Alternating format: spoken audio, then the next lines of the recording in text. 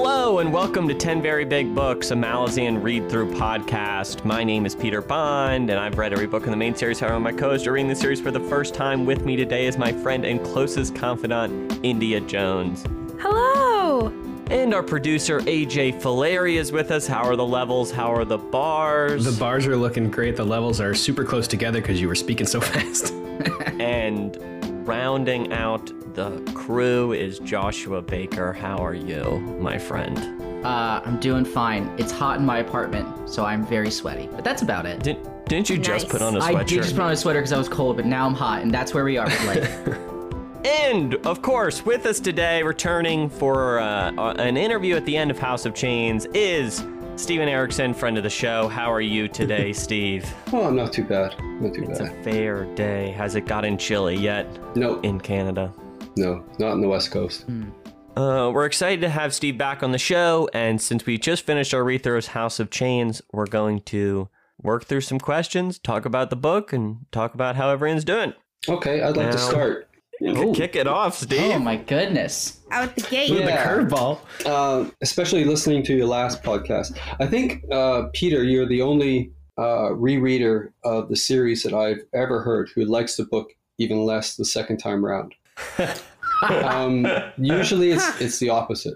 And so I'm a little bit curious as to your take on not just House of Chains, but sort of some of the themes I'm exploring, starting with Gardens of the Moon, running all the way through Deadhouse Gates, Memories of Ice, and now House of Chains. So I just thought I would, apply some Socratic inquiry here and just sort of try to work out what it is that you found so objectionable about House of Chains.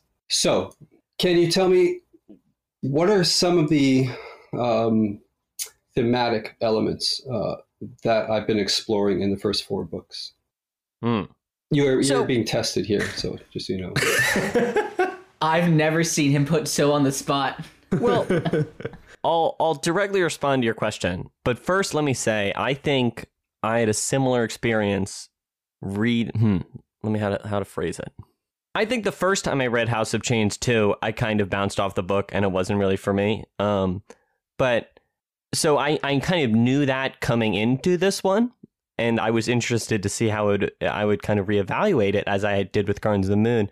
And I think this whole time rereading these books, the things that I think I chafe against in the books, I think I come to an understanding why more that these I'm bothered by these things or that they don't work for me. Mm-hmm. And then the things I really love about the books, I come to a deeper understanding of like why I think they are really clever or why they really resonate with me. I mean, so I think altogether, rereading this book, I came to a greater understanding of what frustrates me about it, and also what I came to really appreciate about the book. So I think, I guess that was just a bigger thought, but to connect it directly to your question. Yeah, thank you. So I don't know. I mean, I think there's a lot of different things being discussed across it, but I don't know. I guess I would struggle to articulate an answer because I think House of Chains is exploring the themes in House of Chains, I would say, are not different than the other ones because they're a part of it. But I do feel like there's a thematic through line that's kind of open and resolved in this book that isn't necessarily open and resolved within Gardens of the Moon, which I think has some different thematic through lines unique to that book. You know what I mean? Mm-hmm. So I guess that's, I don't know. If I were to bring up the subject of colonialism, would that be something you would recognize not just in House of Chains, but in the entire series to date? Yeah, of course. I think that's, obviously you're writing about empire. It's a through line throughout it. Mm-hmm. Okay. Do you think I'm approaching colonialism from the position of good versus evil? No, I don't think you're really trying to cast it in a moral light necessarily, because I think it's just, I don't know. I don't think good versus evil is really a framing often in the books like that. But the subject of colonialism often is, isn't it? Yeah, which I think it's tough. I think which it's understandable. Colonialism it is a pretty bad thing, you know? So I understand reducing it down to it being a moral evil, you know? I understand going there. But okay, so when you think of colonialism, presumably you're thinking primarily of the age of exploration coming out of Europe in the 15th and 16th centuries. Would that be accurate? I would say I think about that time period, and I also think about the colonization of Africa primarily. So I would later on into the 17th and 18th centuries then. Yeah, definitely. Right. So do you hold to the same negative notions regarding that colonialism as you would to, say, the Greeks colonizing the Mediterranean in the 4th century, 5th century, 6th century BC? Yeah, I think I know less about the colonization done by the Greek and Roman Empire. So I think definitely when I think about colonization, I am more referencing those colonizing efforts by Europeans. Yeah, so what we bring to these books is that sensibility. It's the post-colonial reevaluation of colonialism as expressed in the European diaspora of the 14th, 15th, 16th, 17th centuries. I'd say that's a fair statement. I think one of the points my novels are trying to make is colonialism has a much longer history, and things are not quite as cut and dried as the European approach to colonialism. And we have had colonialism throughout most of human history. I mean, North America was colonized by the first Asians to come across, or Europeans, we're not sure which, but and that could have been 30,000 years ago. And then with that initial colonization, there were subsequent waves of colonizations that genetically replaced the previous populations. So if you want to sort of apply that sort of good evil kind of notion, it runs all the way through history. Would that sound like a fair assessment? Well, I'm not an expert on the subject, but I would say my first thought is that isn't there a difference between empires kind of purposefully colonizing something and an expansion in a different sense? I guess that's my thought, because I think, especially if you look at something about what England did during that colonial era, I think there's a real distinction to be made there between that a colonial effort and a colonial ideology as opposed to 30,000 years ago, an expansion of people. But what about the Roman Empire, for example? Yeah, I think that's probably more in according with an imperial colonialist outlook, right? But as I said, I don't know that much about the Roman Empire's philosophy when it came to colonizing the Mediterranean. It was a lot like what the Malayan philosophy is, and that was kind of the inspiration for what we were talking about. But both Cam and I recognize that colonialism is not a simple issue. It's a very complex issue. And if you come at it from an anthropological point of view, it gets even more complex. So what I'm leading towards is going to the scenes regarding Bidethal's creation of his cult that was centered upon an effort on his part to entrench a belief system that led to female circumcision. Correct? Yeah. All right. Now, what happens with a lot of post-colonial thinking is we look at another culture, a different culture, one not commonly defined as Western culture. And in anthropology, there was a long period when I was studying it of, it may still be going on, I don't know, of hand-wringing regarding attitudes, Western attitudes brought towards traditional practices of other cultures. Yeah. And of course, one has to recognize historically that anthropology is a colonial creation. The entire discipline was all about sort of rational, enlightened individuals plunging themselves into foreign, quote, primitive, unquote, cultures, and observing clinically and in an attached fashion practices of those cultures, and then going back and writing in and becoming professors and lecturing on them. So in that context, I know you took great exception to the writing and the descriptions of Bidethal's cult. And what I sensed out of that was, I would almost call it a colonial perspective, in a sense. You didn't want to see it, and you didn't want to have to experience the details of that. And I found that very interesting. And I'm not suggesting that I'm presenting a thesis here. What I'm doing in the novel is, and what was doing for the first 4 books at least, was exploring the complexity of colonialism as it relates to a major subject in anthropology, which is moral relativism. And in moral relativism, the notion is if a culture is seen to be practicing something that is traditional and self-defining for that culture, you step back, wash your hands of it, and say, not my problem. And with House of Chains, what I took was a civilization that had been conquered and then reestablished at least some definition of freedom or sovereignty away from the empire, which allowed certain possibly old practices, at least cultures that allowed the creation of cults, no matter how twisted, to actually find root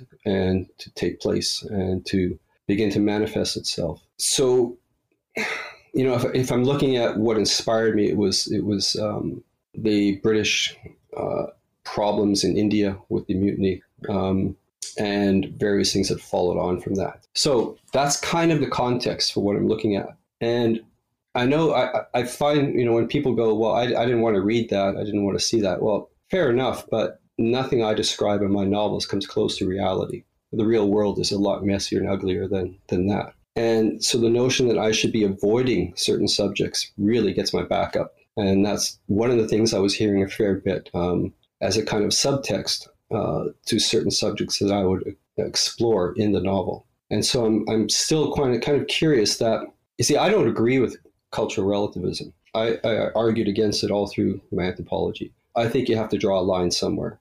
And certainly for me, the subject of female circumcision was certainly a place I would draw the line. Whether a culture practices it or not, there's a good reason for fighting against it and speaking out against it, regardless of where we come from. So that is kind of the framework that sits around all this. Now there's a whole other side of things, and that is structural. I had a sense that most of you felt that House of Chains kind of left a lot of threads dangling, just sort of floating around out there. But if you think of the first 3 books and the order I ended up using, Deadhouse Gates and Memories of Ice, they run in tandem. They're in parallel with each other. And because of that, when I finished Memories of Ice, I put Duiker in the bar in Darujhistan and had him say, now I'll tell you about the Chain of Dogs. So in a sense, the first 3 books are a closed loop. They're a Mobius loop. And but here I am faced with the structural challenge of, well, okay, what am I going to do for the 4th book? I've already now retired the bridge burners. They've basically been scattered, but I've got 6 more books to write. And so I needed to create a book that was going to set the stage for everything that was going to follow. So I could not tie up those threads. And so that's when Karsa just rides off. I mean, I cannot tie these up. I have to leave them dangling. Secondly, I had to create our new version of the Bone Hunters, and I wanted to create them from scratch, and that, or rather, the Bridge Burners, because I'd retired the previous group. And when we first saw them in Gardens of the Moon, they were pre-established, and we got a flashback to their creation, which occurred in Rariku, in the desert, the holy desert, of course, in Memories of Ice. So there's timeline jumps that I'm playing around with here to link the first 3 books to everything else. So when I wanted to create the Bone Hunters, which is coming, that is Tavor's army. For those of you who don't know, that may be a spoiler for you, but that's the name they acquire, is the Bone Hunters. So for them, I wanted you, as a reader, to see them from day one and see their development and how they form and how they come together and how they self-define themselves, where else but in Rariku. So it's a kind of again, there's a loop going on for the creation of these major military forces. So that was part of what I had to do in the 4th book. Then I wanted to further tie us back to the first 3 books, especially Deadhouse Gates, by jumping back in time and bringing Karsa all the way up to the point where we kind of meet him in in Deadhouse Gates, and then continuing on from there into the story that's going to go ahead in House of Chains. So this is kind of how I kind of structurally sewed those first 4 books together to leading up to the halfway point of the series where you're about to, I don't know if you guys started Midnight Tides yet? We're starting next week. We're starting next week, and that is that's the fulcrum point. And so that is the last major setting shift that we're going to have in the series. So that's kind of like what I was laying out structurally, and this is why House of Chains is unlike the first 3 books, which in that Mobius loop there's a thematic closing of things. House of Chains is everything breaking wide open. It could just go straight out. And that's how it had to end, and which is probably why a lot of people feel that it's very much a transitional novel between the first 3 books, which could almost stand as a trilogy, and the rest of the series. Mm-hmm. I had to link them all up. And then the final thing was, with Gardens of the Moon and Deadhouse Gates and Memories of Ice, I was ramping up the endings, ramping them up and ramping them up. Mm-hmm. By the time Memories of Ice was a freaking handful for me to write. It was a monster to write. And I realized that I can't keep pushing it up. I can't keep trying to ramp it up and not ramp it up over and over again with each book, because I'm going to be able to write myself out of my ability to actually pull that off. Mm-hmm. So what I decided with House of Chains was to invert the entire process. So instead of ramping up, we are actually just closing right down to 2 people fighting on a battlefield, as opposed to the moon rising out of the water and a city being smashed and Talana mass everywhere. Right. Everything reduces down to these two primary characters. And I'll stop and rest my voice now. So a lot to respond to there. And let me just say I made a few notes. First, it's interesting context you talk about for how you approached writing the Bidethal storyline. And it's probably worthwhile for us to loop back around to the subject, because obviously our show talked about it a good deal. Yeah, you did. It's furthermore interesting your discussion about colonialism and your perspective on it. And, it's certainly a massive subject, and it's interesting for you to talk about its relationship to you thinking about moral relativism in the field of anthropology. And I guess for me personally, it is a morally complicated issue, and it's a very serious issue. It's a morally complicated issue, and I am made uncomfortable by it. Do you know what I mean?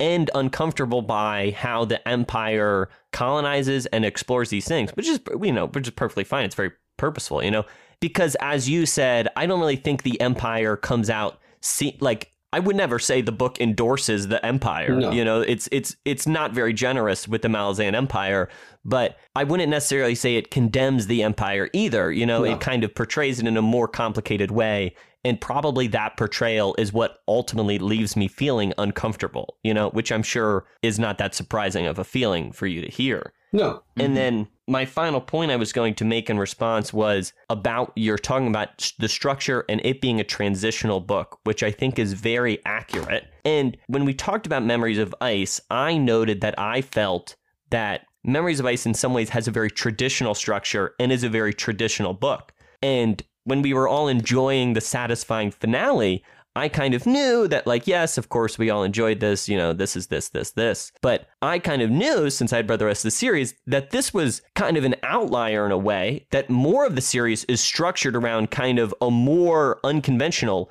and stranger shape to a novel than Memories of Ice has. So coming into House of Chains, I was actually kind of keen to have us tackle, for lack of a better word, a kind of more Malazan-y book in a way, And I think I'm more keen going forward to discuss these books that have weirder and weirder, it makes it sound like it gets out of control, but it's not really how I feel, but different and more unconventional structures, because I think you're accurate with how you're talking about how House of Chains has to link between these different things in this whole series, and how its approach to how to structure and tell a story is very different than the other 3 books. So, a lot. I really hope the episode we recorded this morning comes out first, because you answered every question that we pose in it. You have just really knocked out of there. India. I'm just going to say, I try very hard not to Google things. I had to Google cultural relativism just then. And I did too. I actually did too. Thank goodness. But when I know that we're going to be speaking, I secretly Google you and don't tell anyone. Just to find out just some information, so that when we talk, I feel a little bit more, in the know.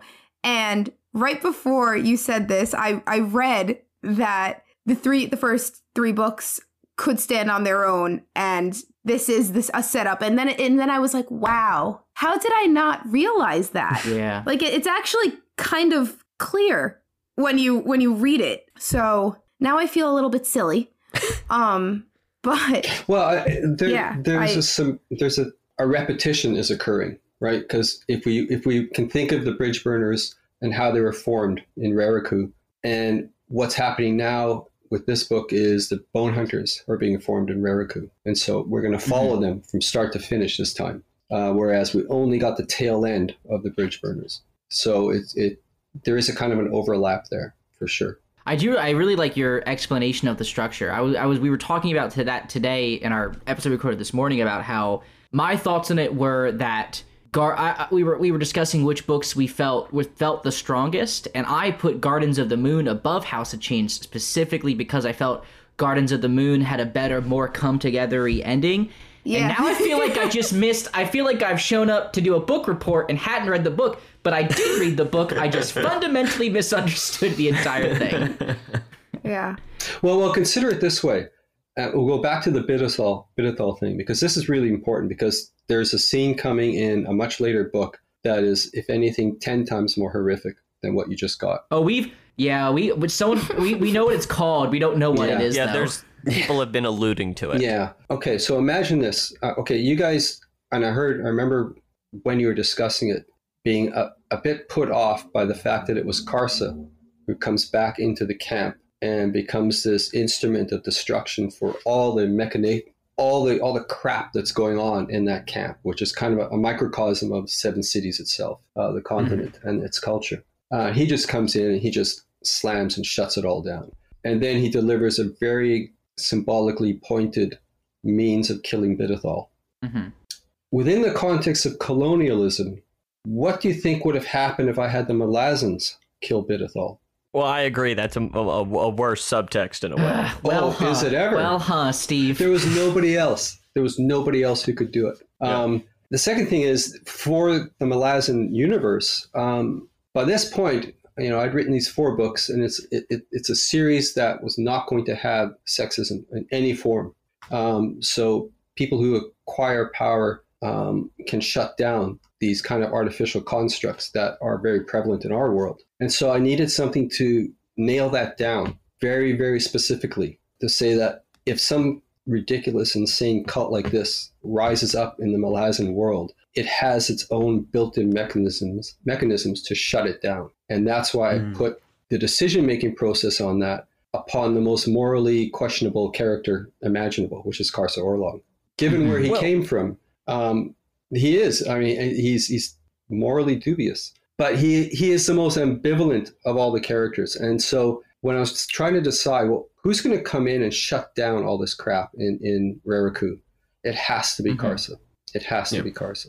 And how would he do it? Well, he would do it in the most pointed fashion possible. So I wanted to jump in because you were talking about how you constructed this world without sexism and these artificial constructs in it. And I suppose I have this long thought about these books, and I guess I wanted to maybe question you about or just push you on in a way, in that, it is a world without patriarchy in a way, right? And I still think there's a lot of allusions to gender expectations from our modern world, And I'm curious about where that comes from and how that is established in the setting about the expectations that would be placed on men and women, and they're different. And to quote a specific example, in House of Chains, at the start of one chapter, Apsalar says, just because I'm a woman, all woman, it doesn't mean I can cook, which is clearly an allusion to some expectations placed on modern women, right? But I'm curious about if those expectations are the same in the world. Obviously, it would seem like they would be different, but I don't really feel like I have the information as a reader to understand the context of gender expectations put on these different characters. Yeah. One of the things I was discovering was with the first 3 books, nobody noticed that it was a sexist free world, even though you had women in positions of immense power. In fact, the Empress is the prime example there, but many others, Tattersail, and as you're going to discover, Tavor, huge positions of power, and then also magical power and all the rest. So it's all there. It's all there in front of you, and nowhere do you get the notion that women can't be soldiers, for example. I mean, it's in other words, it's all laid out, but nobody noticed. And I think there was probably an element of frustration on my part that, you know, haven't you noticed this yet? It's very different from your classic fantasy setting that draws from a medieval or Eurocentric medieval kind of social structure where you've got nobles and knights and you've got maidens and you've got, you know, the daughters all have to be married off to powerful princes and all the rest. This is quite consciously screaming and shouting against that kind of expectation within the fantasy genre, because once you carry that across, you've carried patriarchy right across with you. And the whole thing about a fantasy world is you can create anything in that fantasy world. So why not, you know, strip away these assumptions from our world, and then find a mechanism that actually can rationalize and justify that you've stripped away those assumptions, and just run with it. I guess where I end up confused then is because although you've stripped away the power structure, like in scenes like that, Apsalar is still alluding to the idea that there is an expectation that she would be better at cooking than a man. And I wonder where that comes from in the world, you know? Like, what expectations are placed on men and women in different cultures, you know? Well, that's just it. It's that cultures across the board, at least in our world, they divide labor in particular ways. Whether she said it, I don't know the context of it, but I suspect I was being tongue-in-cheek when I was doing it. Every now and then, I have to actually comment on our world, and I'll do it in a setting, and hopefully it slips past and nobody notices. But in your case, you noticed. So yeah, it seems to me more directly that you're appealing to our world and our ideas of gender. I'm playing with the reader expectation. Yeah. So this is all good stuff.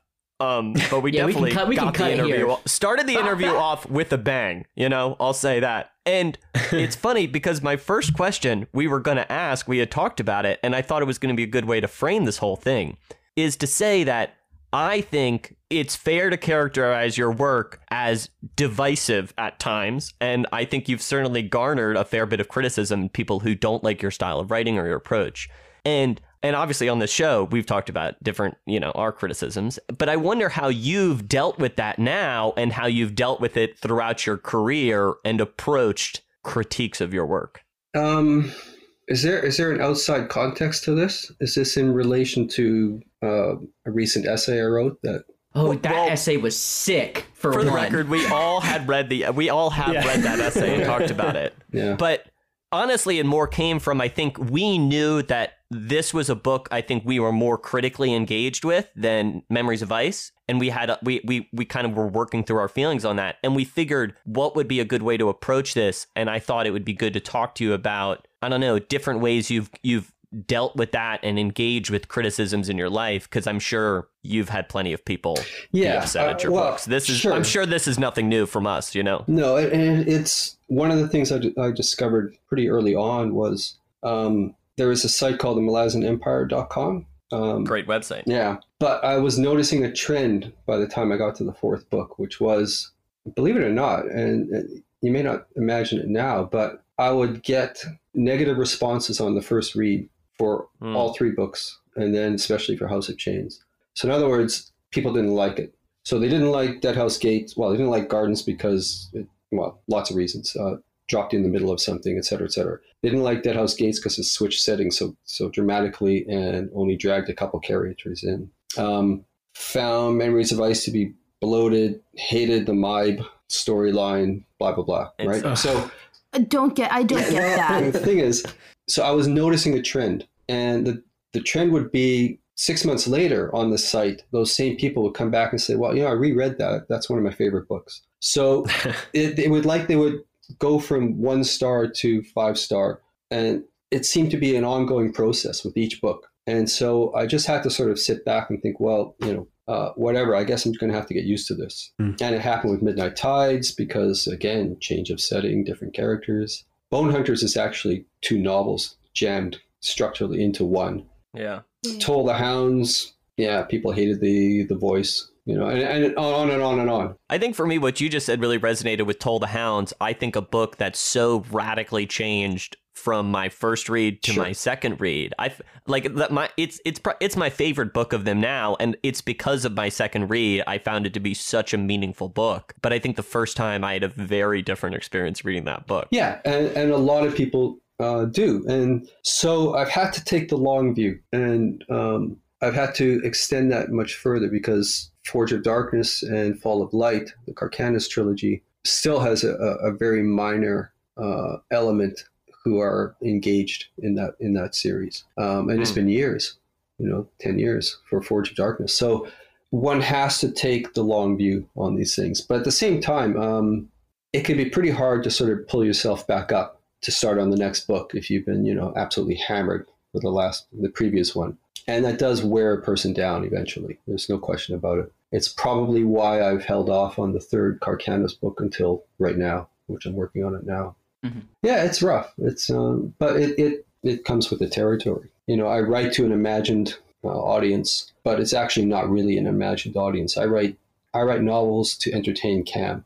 Cam writes novels to entertain me. And, everyone else is just sort of incidental to the whole issue. And we've just been lucky that other people have come on board and enjoyed the books. But in a sense, we're writing the same way we gamed. I would run a game to entertain Cam on that game session night. And then the next night, he would run a game to entertain me. So what a loving friendship. Yeah, it's been a great friendship. Seriously, it's beautiful. And so now we just do it, at a distance because I see...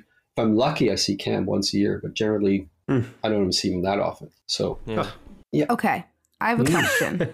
You said that you've seen like a trend of people reading the book, having their grievances, reading it again and saying, oh my God, I love it. What was I thinking? Why do you think that is? What changes between the first read and the second read? And even Peter says it all the time. Like, oh, I read this the first time and it was good and I liked it, but I read it the second time and I loved it. So is it just maybe that they've read through it and they know now and then they're picking things up the second time, or do you think it's more than that? Because you have a cult following, so like people love these books and for good reason, but I just don't get how they can go from such intense emotions. Yeah. I mentioned this in my earlier discussion with another person who's blogging. But so I'm trying to be unique here. I'm going to be very brief, but I foreshadowed in such a way that those foreshadowing elements don't get noticed the first time round, and they will get noticed the second or third time round. Mm-hmm. Do you kind of think to yourself like idiots? No. I want long shelf life for these books. I want people to be able to come back to them. And I've experienced the opposite where there are, I grew up reading Edgar Rice Burroughs, for example. I ended up buying every reissue of his books. I'm 12 years old, 13, whatever. And to this day, there's only 2 of them I can read and still enjoy. And that's Tarzan of the Apes, the first book, and A Princess of Mars. The rest are virtually unreadable. And that is so disappointing. It's where our nostalgia was born. It's where for me anyways, my love of fantasy fiction, adventure fiction was, took form. And so I still have those books. I still have the pocketbooks and I'll never get rid of them, but man, I can't read them now. So I really had in mind that if I want this series to stand the test of time, it has to survive rereadability. It can't date itself. There's only so much within an author's control, idioms and style of speech, that kind of thing.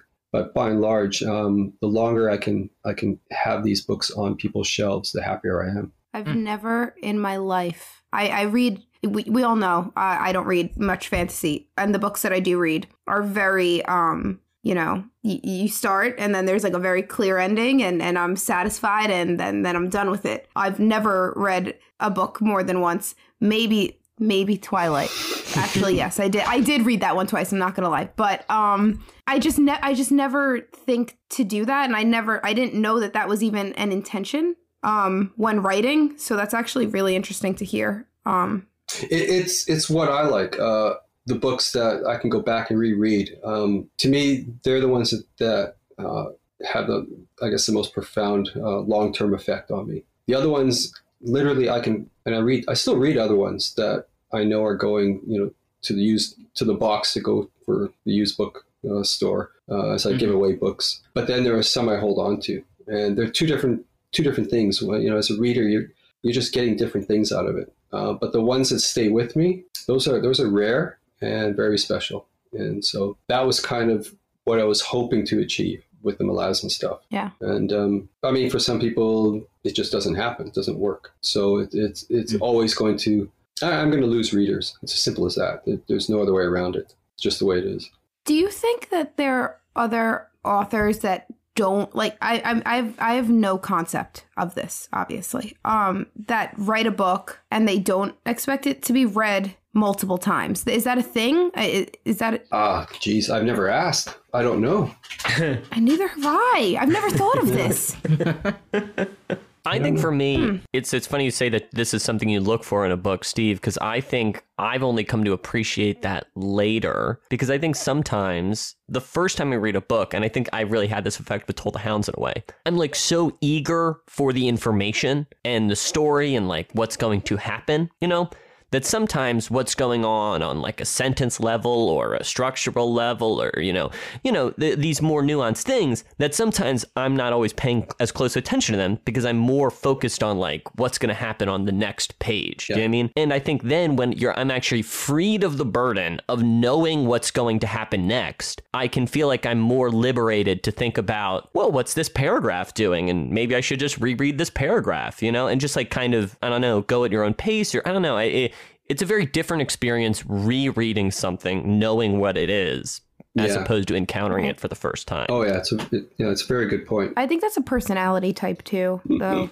To want to even read it again. I've just I don't know. I'm with India. I can't even watch a movie twice. What did you just say to me?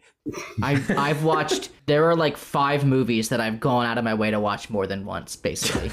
Well, what about Galaxy Quest? Oh, I've only watched that once all the way through. That's insane. What is Galaxy Quest? You haven't seen Galaxy Tim Quest? Allen. And you should watch Galaxy Quest. I've never even heard of it. It's one of the great You would films. like it. It's got Tim Allen's got Snape. It's a great film. Speaking of which, Steve, we just we just read the second Willful Child book, and we had a hoot, and we I think I actually had more fun with that book than the first one. So Cool. it was a good time. Well, since you had mentioned it, Steve, recently you did pen, I would say, a long essay about characterization. And I would like to rephrase. Oh, go ahead. Sorry, Peter. I'll interrupt in a second. You can jump in. I'll pick a better time to interrupt. You keep going. Okay. I'm going to interrupt. I just want to say, if you listen to this show and you are not following Steven Erikson on Facebook, you need to get it together because you're making a mistake. Every other Huge day mistake. is either the most precious story about archaeology that almost makes me cry every time, in between laughing at how often Steve was hungover, or it is Steve just spitting fire at people, and it's incredible. Yeah. So there's my plug. I agree. It's there's a lot of Steven Erikson content there. If you're listening to the show, you probably already know. Yeah, I'm gonna guess. I feel like there's probably a big crossover on that Venn diagram. But all I was gonna ask is, what kind of spawned you writing that essay, and how often do you think you want to engage in responding to criticism in essays in essay form like that? Because you've posted a lot of essays on your website, and I actually really enjoy reading those essays. I find them quite well. I'll answer this in a roundabout way. Surprise, surprise. Steve Straight Shooter Erikson taking the long way? No. Yeah.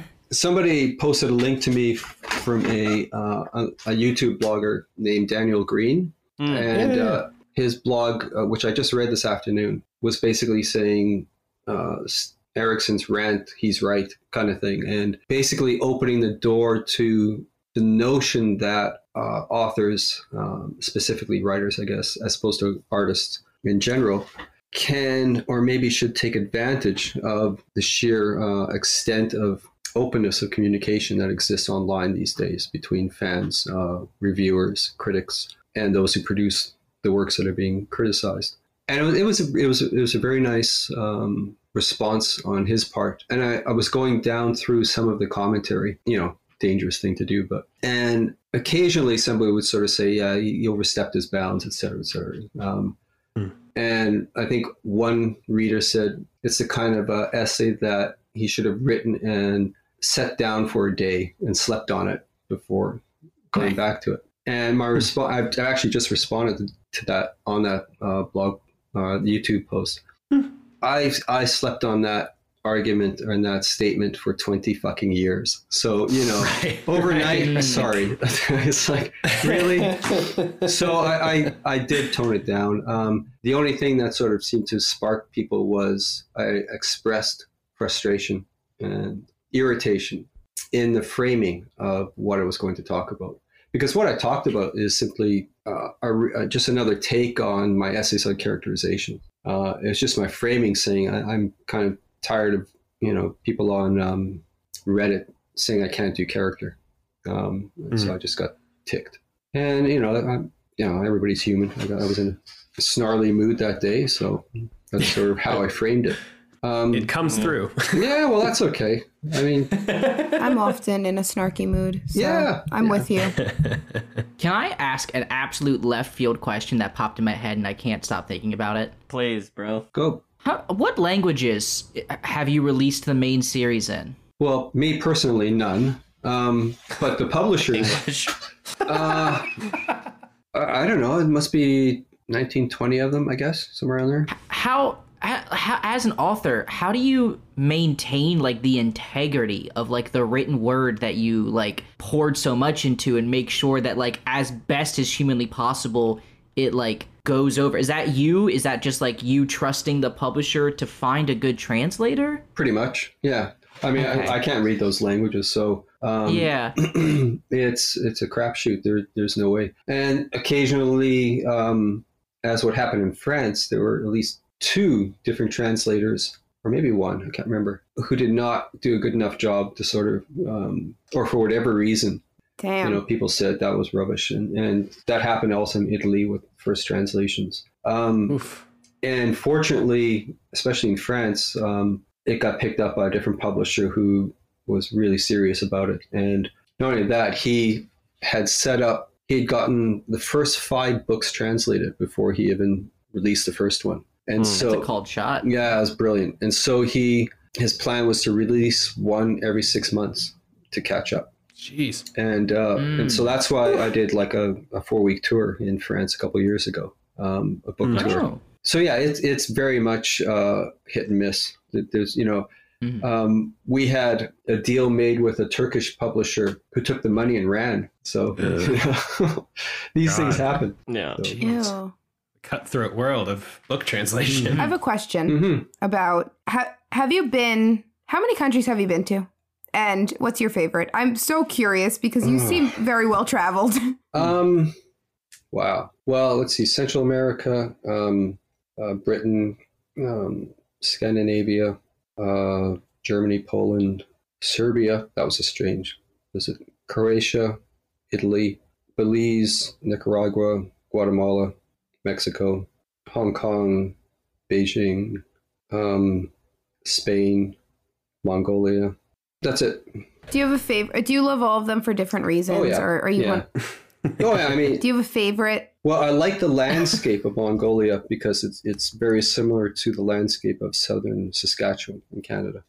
Open prairie, raw prairie, unbroken prairie. I love that landscape. Parts of Sweden are very much like the Whiteshell Park in Manitoba in Canada. Yeah, places are like that. I mean, I have a great time at all of them. Yeah, I'd imagine so. So. Remember travel and going to other I countries. know. Tell me about What a it. time. Tell me about it. I really miss it. I was supposed What to be a different time. supposed to be in Spain. I had been invited to Russia. I was going to go back to France, which I love France. Absolutely adore France. What about it? I hear only amazing things. I hear it's the best food ever, but I'm a huge food person. I don't know.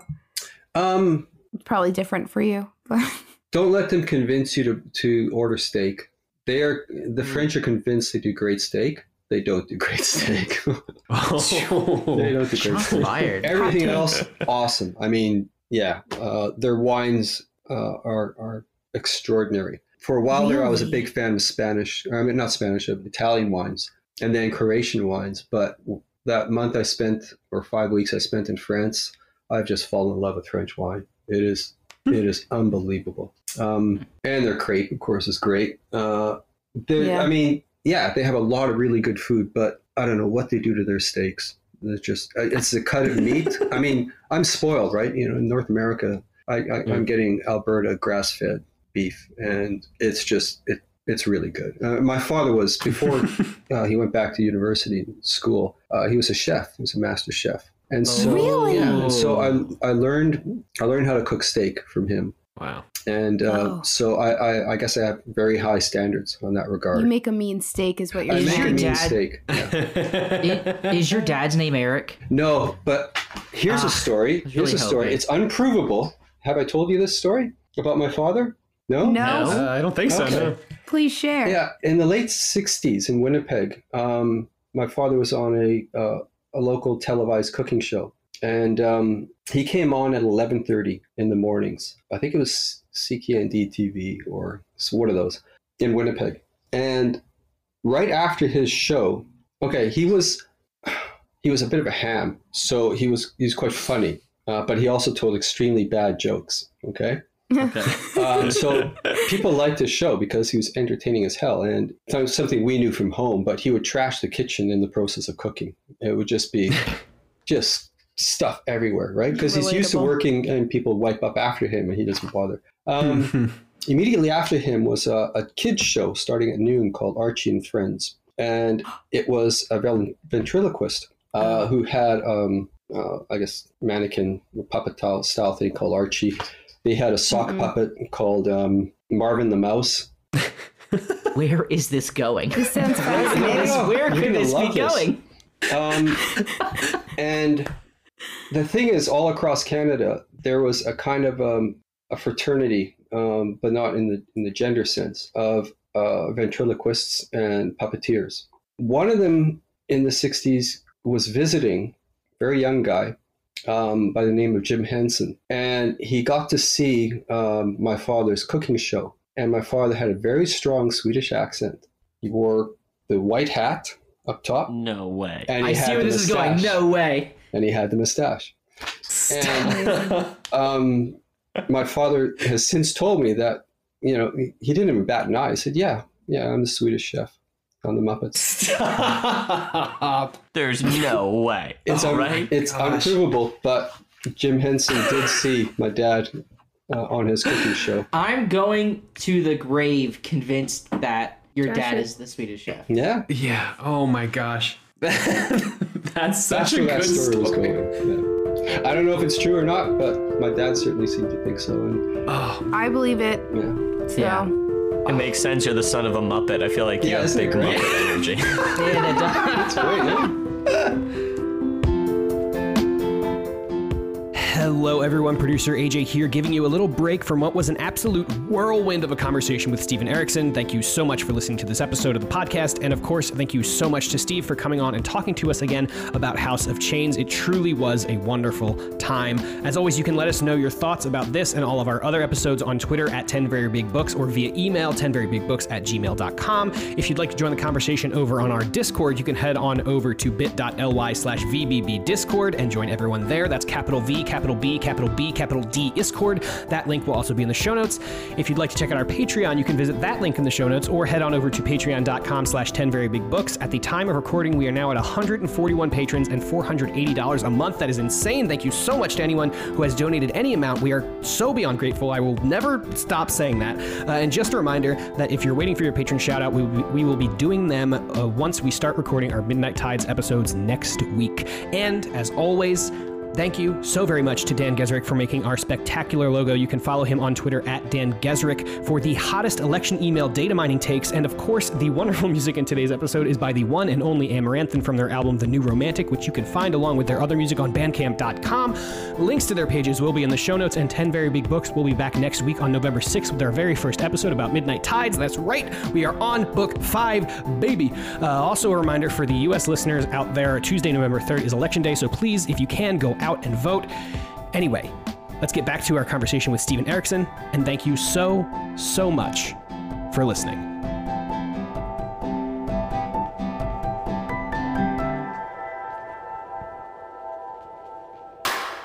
You have a ton of interests. I want to say, you also said that you painted. Yeah, you were He does painting at the watercolors. start of quarantine.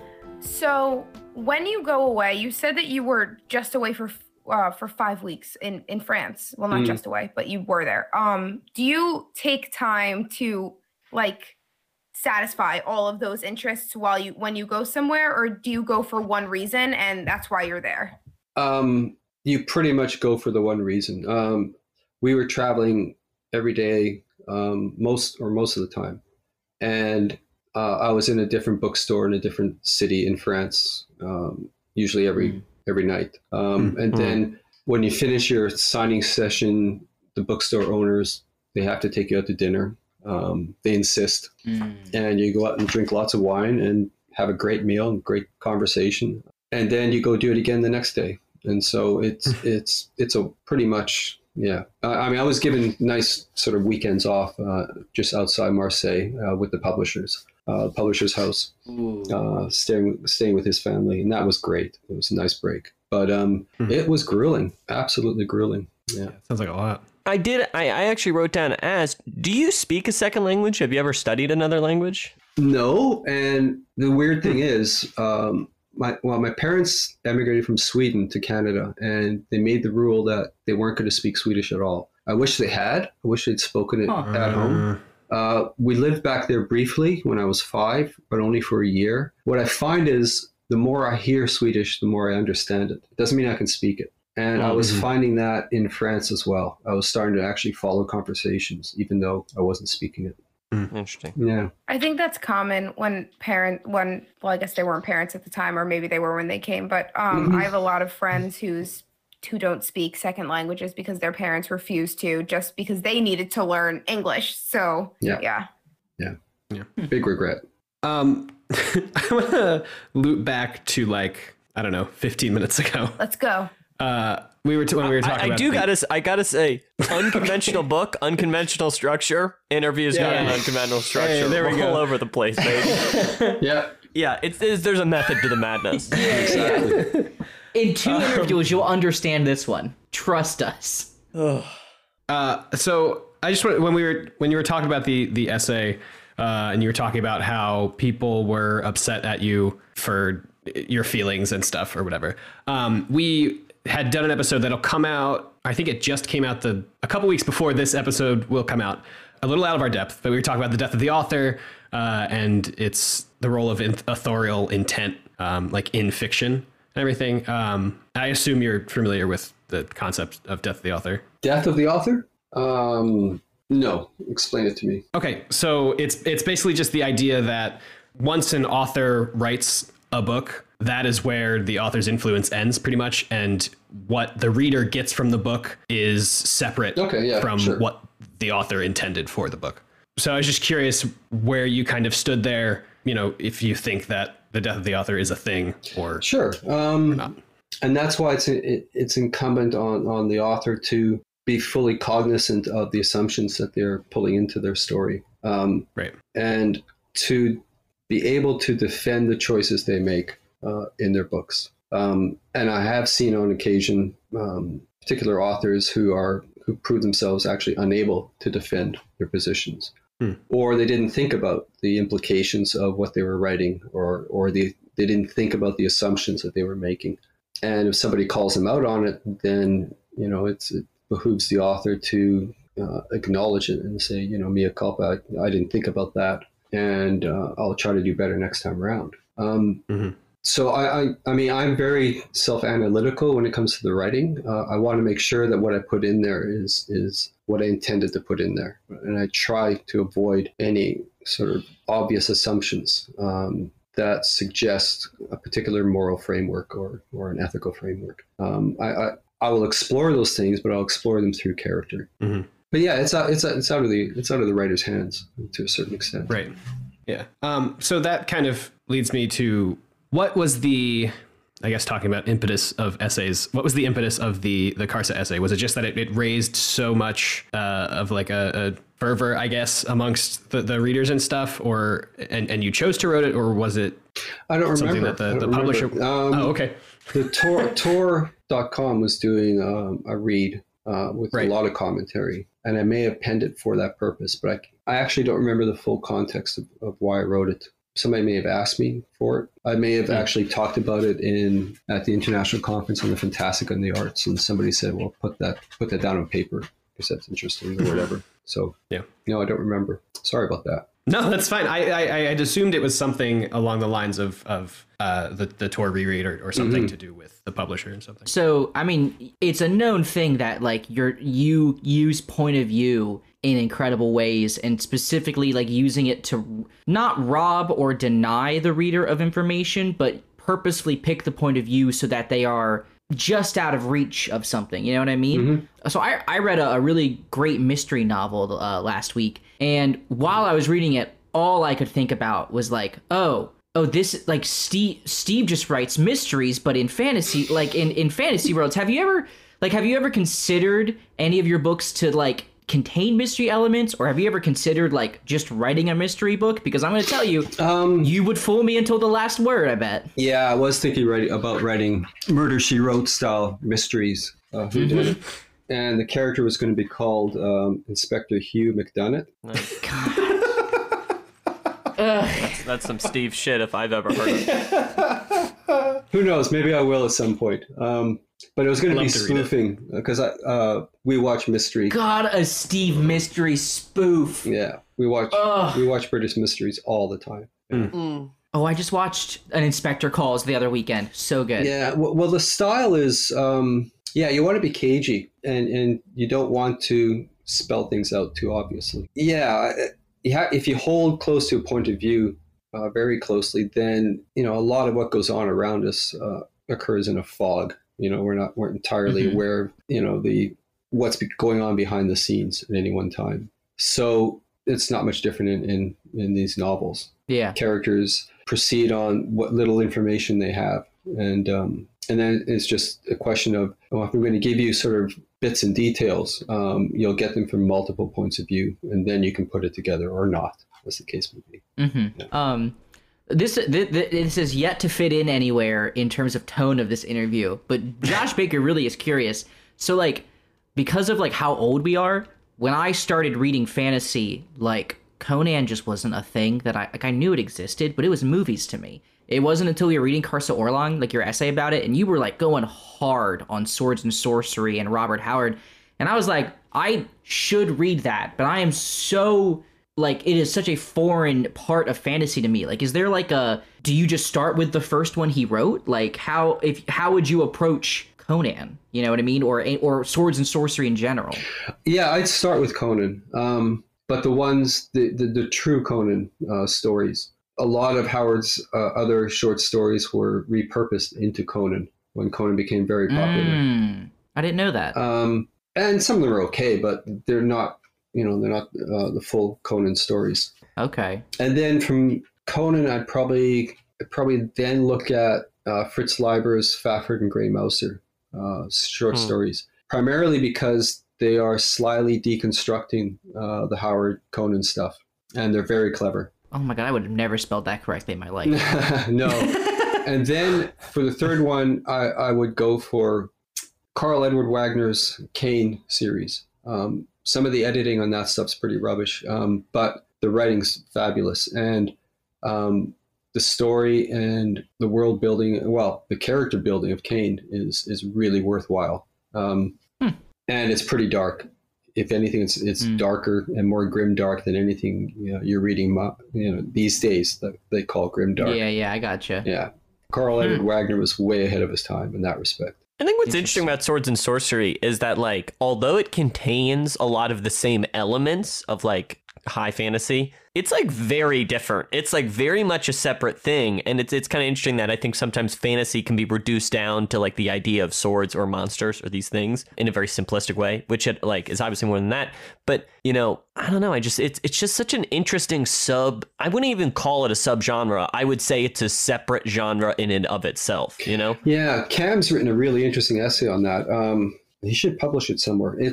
He's connecting the origins of sword and sorcery with pulp fiction. Yeah, pulp fiction 100%. So he's connecting it to noir writing styles. People like Chandler and Spillane and all the rest.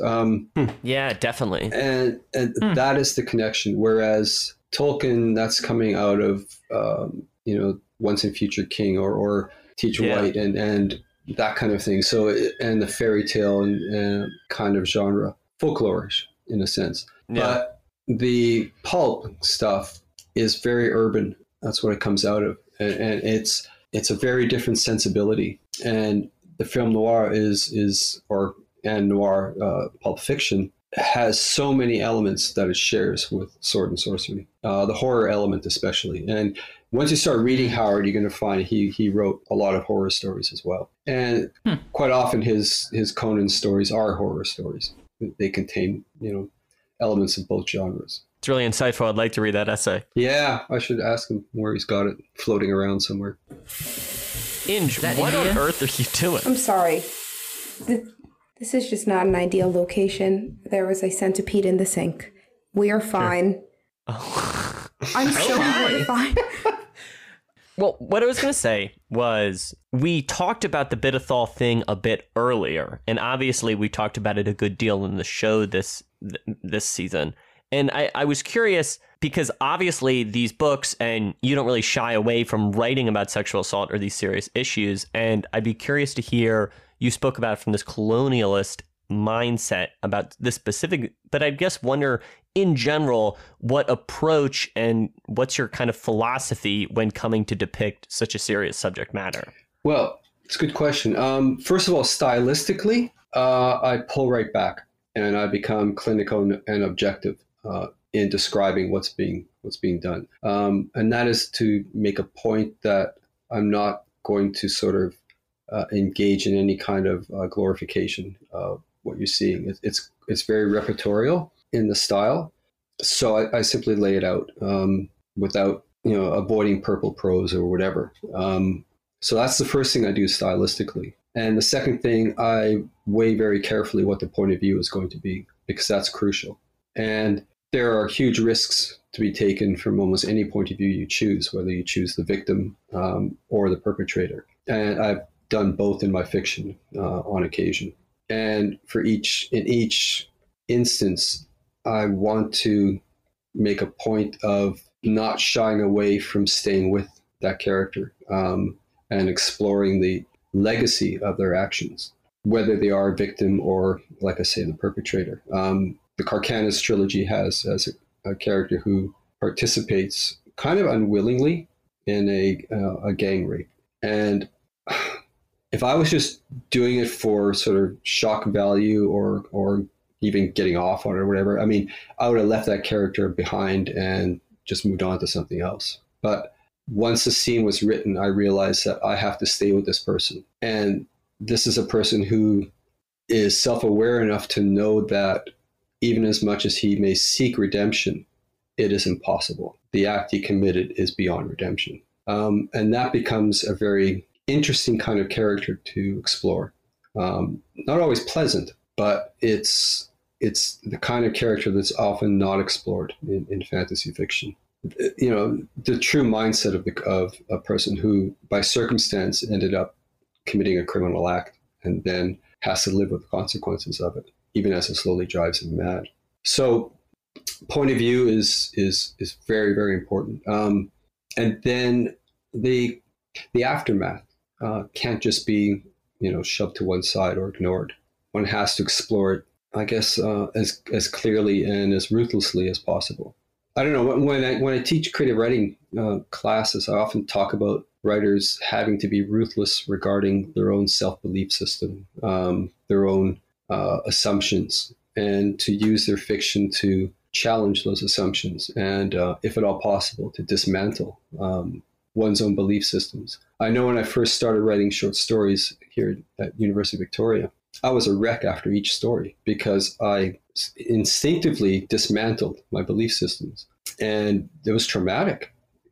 Each and every story was just a traumatic experience. And yet I look back on that and realize just how important that was, that I allowed my fiction to have such efficacy over me that it could completely rebuild me or dismantle me. And so that's, I do push that in classes, that you cannot approach something as if you have all the answers, as if you have any answers.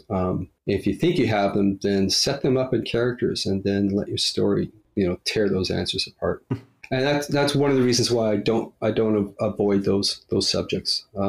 It's too easy not to, then you're kind of creating a romanticized version of that culture and that civilization and that fantasy. By extension, the entire fantasy world then becomes less realistic. There's less veracity to it.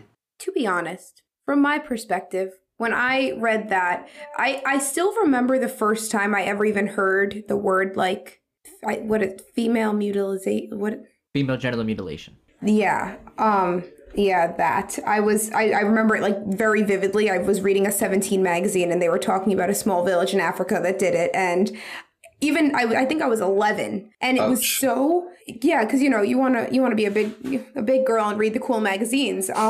So little did I know getting into that. And I showed it to my friends and I was just so shocked. And then, you get over it because that's not my reality. And you don't think about it again. And then to read it again, it was just like a shock to the system because it was just like, this actually does happen. Mm-hmm. And it's crazy that I'm now reading about it in my mental break time. So I think for me personally, it just kind of struck up a personal nerve that was just buried deep down that I hadn't thought about for years. And then I read it and I was horrified. So that's really, I think, which is interesting to have. And again, I don't read books that really often elicit emotional responses.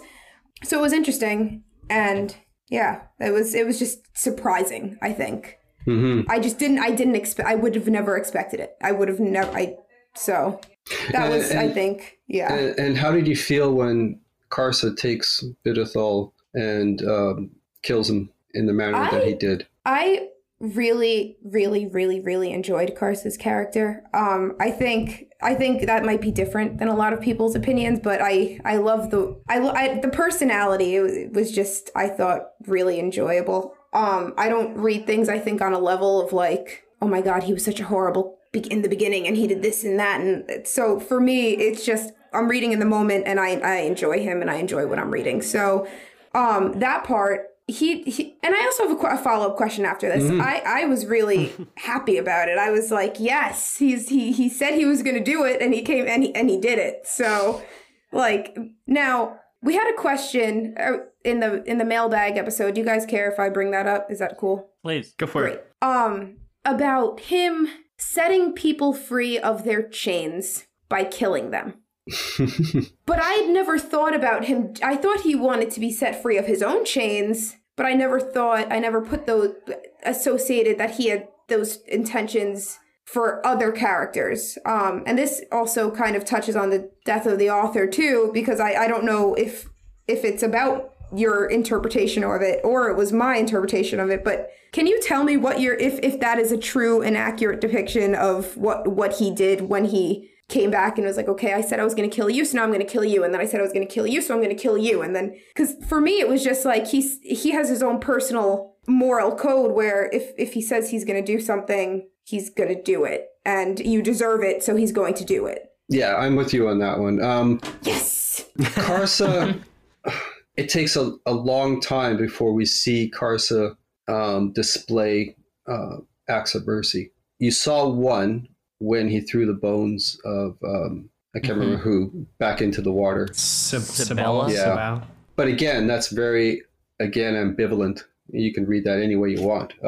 it's hard to tell whether he's being merciful or just fed up. Indifferent. Has had enough of this conversation. And I wanted to leave that up in the air because I knew later on he's going to deliver one gesture in the 10th book that is an act of mercy. Spoiler alert. And so it's a long time in coming, but it's set up here in House of Chains. No, I never imagined Karsa doing anything regarding freeing people from their chains.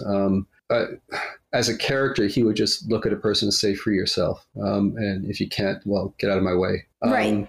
So he basically represents the Malazan world's force of nature when he arrives in the camp, having returned from collecting his horse. And that force of nature says, this is all twisted beyond all recognition, and I'm shutting it all down now. And he does. Can I just say, someone that enjoys a good Western, I loved that you were just like, and then he gets a horse. Yeah. And that's gonna be a whole part of this book.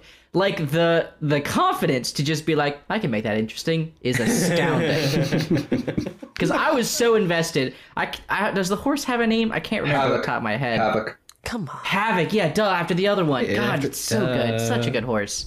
If you kill that horse, I will never forgive you. I want you to know that. Oh my gosh. Let's not go there. Oh, or we can go there. Peter, you look like... Inge, it's funny you say that, and we talked about... We read The Problem of Karsa Orlong essay, and we talk about it, and in that episode, I express I personally don't enjoy the character that much. However, the three of you really do, and you guys talked about it enthusiastically. And it's funny you say that, Inge, that you didn't know if you were representative in liking Karsa. But I feel like my impression, and I'd be curious what you think, Steve, is that he is a somewhat divisive character in that I think most people are either really enthusiastic about Karsa or they're more like me and they don't really, I don't know, they're not on board with the train. Mm-hmm. So I actually think it's kind of one or the other a lot of the times. And I mean, sometimes I read people's opinions that are like, oh, I could take it or leave it. But I feel like generally most people really like him. And then there's a vocal minority of people who are not on board. And that's my impression, Steve. I wonder what your experience with it is. And it may, I'm just speculating here, but it may actually break down to the reader's belief system. Is a person capable of change or not? And if their answer is no, then they're going to hate Karsa for what he does initially. And if their answer is yes, then they're going to give him the benefit of the doubt. I don't know if that's true or not, but I'll just throw it out there as a possibility. It's hard to know. I mean, Karsa is a very complex character, and the way I manage his point of view actually makes him more complex because I don't reveal too much. Right. In fact, I had more fun writing book 1 of House of Chains than I had in years, just by just being a complete asshole and holding off on things and keeping the point of view so tight. And I mean, the only reality you're getting out of that book 1 is coming from his 2 friends. It's not coming from Karsa. Mm-hmm. I mean, he is so deluded at that point. It's just, you know, his entire vision of how the world works is twisted beyond belief, and his 2 friends actually they see far clearer than he does. Yeah. So when you made the choice to be like, they're never going to see this one coming, and start with, you know, several hundred pages or however many pages of Karsa, did you have any like examples to look at of they did it successfully, or were you like, I could probably do that? You mean like how did you sticking to a single point of view or? Well, like in a book series that, or in, you know, so far that's just not what we do, you know, and then to make the decision to just do it for that one. And you've hinted that a very long single point of view happens later in the series. But for this one, to have a book series that's single point of view for a quarter of it, and then the rest of it is multiple POV. Was there anything was that reference for you, or were you just you just fly by the seat of your pants? Yeah. Fuck it. Yeah. I just figured I wanted to write it. Okay. If you guys, and this is a spoiler because we haven't set this up yet because we talked about it before we recorded, but if you talk to Mark, talk to him about book 1 of House of Chains, because that's the game I ran right up until everything plays out at Silver Lake at the community there. Yeah. Oh, I gotta ask, Torvald Nam is such a good character. Please tell me we get to see him again. And if not, how can you make such a good character for such a short part of this book? I loved him. Yeah, no. Yes, not only do you get to see him again in the series you're reading, but I believe he's going to show up in the second Carson novel, the one that's coming up. So yeah, absolutely, yeah. Which reminds me, it's probably worthwhile asking. People love to hear.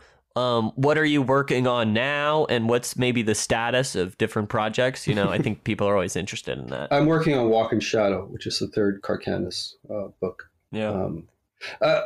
Just to go back to House of Chains, India, you mentioned you enjoyed the dialogue between Lostariel and Pearl. Oh, Yeah? I did. I thought they were so... Lostariel is like... I don't know why I gravitate toward the female characters. There are great acoustics in this bathroom. There are. But, Can you come here every weekend? yeah, right? She is like sassy, but confident and smart and capable. And I love everything that she says. And then Pearl is just hilarious. I can't, there's no other, like, he's very cunning, but in a very funny way. So when they talk to each other, I think they just are so different. He's more light and she's very serious. And I love them, the back and forth. The other two people that I don't like, whose names I don't remember, what are their names? I think you're thinking of Troll and Onrak. Them, on the other hand, Steve, I don't know what it is. I try so hard. I try so hard to relate. And every time I'm just like, oh my goodness. And then I found out that the next book is about Troll. Mm-hmm. Yes. And are they, I don't even know the question I'm trying to ask. I just found their sections so not fun. It'll be interesting when you get to the Bone Hunters, book 7. Or is that book 6? What does that even mean? Book 7?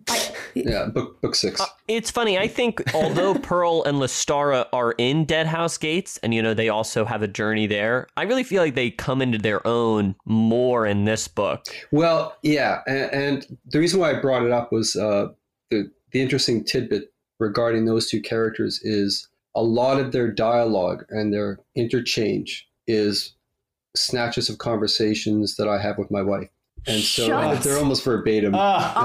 We've matched some of those conversations word for word. Oh my gosh! So and that's what inspired me to when I built those two characters and stuck them together. I thought, okay, well, let's have some fun with this, and yeah. Oh my! You took me from like an 8 to like a 12, and 10 was the limit. That is right. That is incredible. That's incredible. Is she more serious? She can be, yeah. She's, let's say her patience regarding my endless puns and jokes and all the rest, shenanigans. It's been getting progressively shorter as the years go by. Yeah, I can. I'm like that too. I can relate. Oh my gosh! Yeah. Not to you. I wouldn't know your puns. So I want to ask that obviously this book is the beginning of the adjunct Tavor story. It is. And I was wondering what considerations you took into starting kind of the arc of such a central character. And additionally, if you always knew she would be a queer character. To me, that aspect of her character is I guess the least relevant to her as a character. So I can't tell you whether I made that decision or just showed up organically. I had very early on, I realized that even though we saw Tavor very briefly in Gardens of the Moon, she was going to be the primary driver of the entire series, even though I couldn't get to her until book 4. And we weren't going to see her at all in book 5 or in book 8. But anyways, and so I took all the lessons that I got from reader response to Anomander Rake. By keeping him at a distance, he became a very quick favorite. And so with Tavor, I pushed her even further away. She is going to continually frustrate you in her inscrutability right up until the last 100 pages of the series. So, and she's one of my favorite characters because of that. If you thought I was, applying a lot of terseness and brevity to Felicin, wait till, I deal with Tavor. She's one big question mark through the entire series. And I really enjoyed writing that. Yeah, we spoke a bit about it on the on this recent wrap-up show, and I am actually very keen, and I think we've talked about this before, on rereading her storyline, since I think I understand more of it now, and I think the first time through, as you alluded to, that lack of information, yeah, I think you understand. Yeah, Peter, was it you saying, when Tavor cuts down Shaik on the battlefield, why are you holding your hand out like that, India? You gutted me. Well, Phil, she was my favorite character, and she just... Yeah, okay, but think in terms of Lystera and Pearl understanding what has happened here. So, Peter, would you actually have walked up to Tavor and said, by the way, because I don't really like you, you actually just killed your sister? It's funny. We actually just recorded about this morning. And I feel like I was about to be very vindicated. We had our finale episode, and we all were like pretty harsh on Pearl and Lystera, and like, Pissed. Tavor, you know. Pissed. Except me, okay. Except AJ. But it's funny. The people's all champion. three of us were in agreement that if I were in Pearl's shoes, never ever would I tell. no. You know, I would never tell Tavor this. You know, No. so whilst it's easy to say that from afar, I personally would never have I would never make that decision. So Yeah, No. I agree with you. Yeah. An impossible decision to make, isn't it? Or yeah, yeah. Inge. I know you can't tell me this, but if she never finds out, or what if she already knows? Either way, What? I'm going to be so upset because, well, I don't know Tavor yet. Maybe I'll love her, but Felison, she just needed a hug. That's all she needed. Just need a little love from her And sister. to not have a goddess in her head. I was so upset. Oh my gosh, I was so. Well, there will be one line coming from Tavor in the 10th book that should put it all in place. So Thank you so One much. line I in the appreciate you 10th so much book. for that. I honestly, because I just don't. I don't have any words for it. I was so angry, and honestly, if I was Pearl, I might have just been like, "Don't freak out." don't freak out. Don't freak out. But you can just stay with me here. You've shown no emotion this whole time, so this should be no different. You just killed your sister, and that's that. And because how does she get off just doing that? How did she get off just doing that? I mean, I would say she's probably not, in the long term, not gonna. But Well, yeah. there's one line in the 10th book, and Steve, I am holding you to it, and I will Yep. reference this moment Yep. when we get there. Yep. And we'll talk about it again at that point. Yeah, we'll see. I mean, We'll revisit it. Well, maybe we should start moving towards wrapping up. That sound good, Steve? I'm just having so much fun, though. Do we have any good closing questions from any of my co-hosts? Josh has one about a specific type of television. No, I don't want to ask that no, question. no. All right, fine. Well, I mean, Steve, you've listened to the episode, so you know that Josh said at least that one storyline is I extremely do say anime. that a lot of what you write Yes. sounds like Hold on anime. a sec. Hold on a sec. Oh no, oh god. Yeah. What is all this anime rubbish? So look, I watch a lot of anime because I enjoy it, I'm and leaving. No, What I'm no. gonna say What is I'm that- saying is, you guys were talking about, Steve must watch anime because of, I can't remember, for whatever it was. I never said that, Steve. Steve, That I is never just said Josh. that. I don't want to say It's just me. I mean, I talked to my son about this, and he just laughed because he tried getting me to watch, this is many years ago, Gundam Seed. And Okay. after about 10 okay. minutes, I'd lost the will to live. And I have never watched any because I hate the animation style. I despise Well, okay. it infantilizes It's 2020. people, especially girls, women. I can't stand it. No, I yes. can't That's stand fine. it. So It does. yeah, for somebody, I can't remember which one of you was, but it's me. yeah, called out. Oh, this is so on, and this is inspired by, I don't know, some anime thing. No, sorry, not the case. You heard it Okay. here first. Debunked. Steve does not watch anime. Steve is not a weeb. It's been Steve resolved. is not a weeb. I guess not. I had to find out what weeb meant. Yeah, what's a Sorry. weed? You know what? We're good. I have to ask my son about that one. He That's funny. So good. All right. Any other closing thoughts now that we got the most pressing issue off the table? Yeah. I mean, I guess because we're going into Midnight Tides. I know we're expecting a lot of Trull, a lot more of that backstory and stuff. But for you, did you know that 5 was going to be all about Trull, or was that like a situation where you started writing it and then went, I should probably write a book before this? No, I knew. And it was going to be 2 tales of 3 brothers. There's a lot of brothers in the book. It's a lot of brothers. Very cool. I'm down. I have a brother. I'm down for brothers. I have a brother. Sorry, India. Because House of Chains was about sisters. This one's about brothers. Oh, damn. Memories of Ice was about mothers. When you talk, Oh my it's God. just all the pieces. You just like place puzzle pieces. And I'm just like, oh. Yeah, Dead House Gates is about friendship. And Gardens of the Moon is. It's about cousins. It's a very cousin-heavy book.